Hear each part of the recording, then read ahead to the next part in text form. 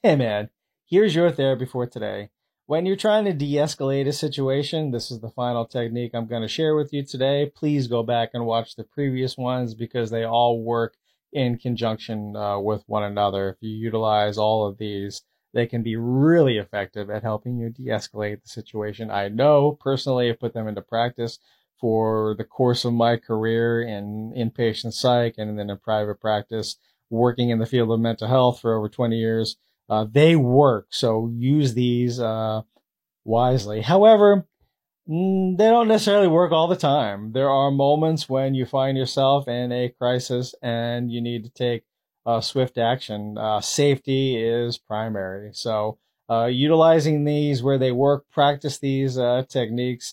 And if they're not working in that area, in that environment, or with that person, then maybe you need to switch and find a different approach or take swift action or get out of there and stay safe yourself.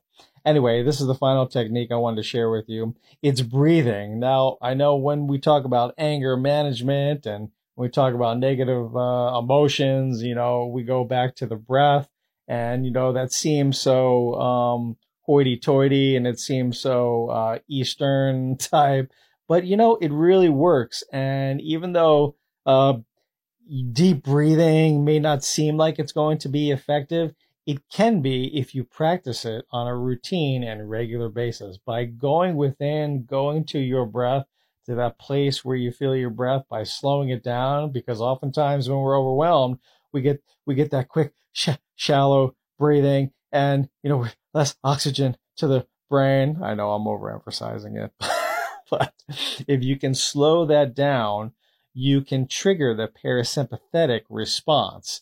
So slowing down your breathing, focusing on your breathing, it gives something to redirect your mind to and slows your whole rhythm of your body down and trigger some relaxation. So by practicing this on a routine basis, it can really help. So if you find yourself in a situation where you feel triggered, you feel overwhelmed because the person is engaging in a conflict with you, and you're trying to de-escalate, focus on your breathing, bring your breathing rate down, and maybe they can mirror that, or maybe you can teach them, hey, let's focus on some breathing techniques.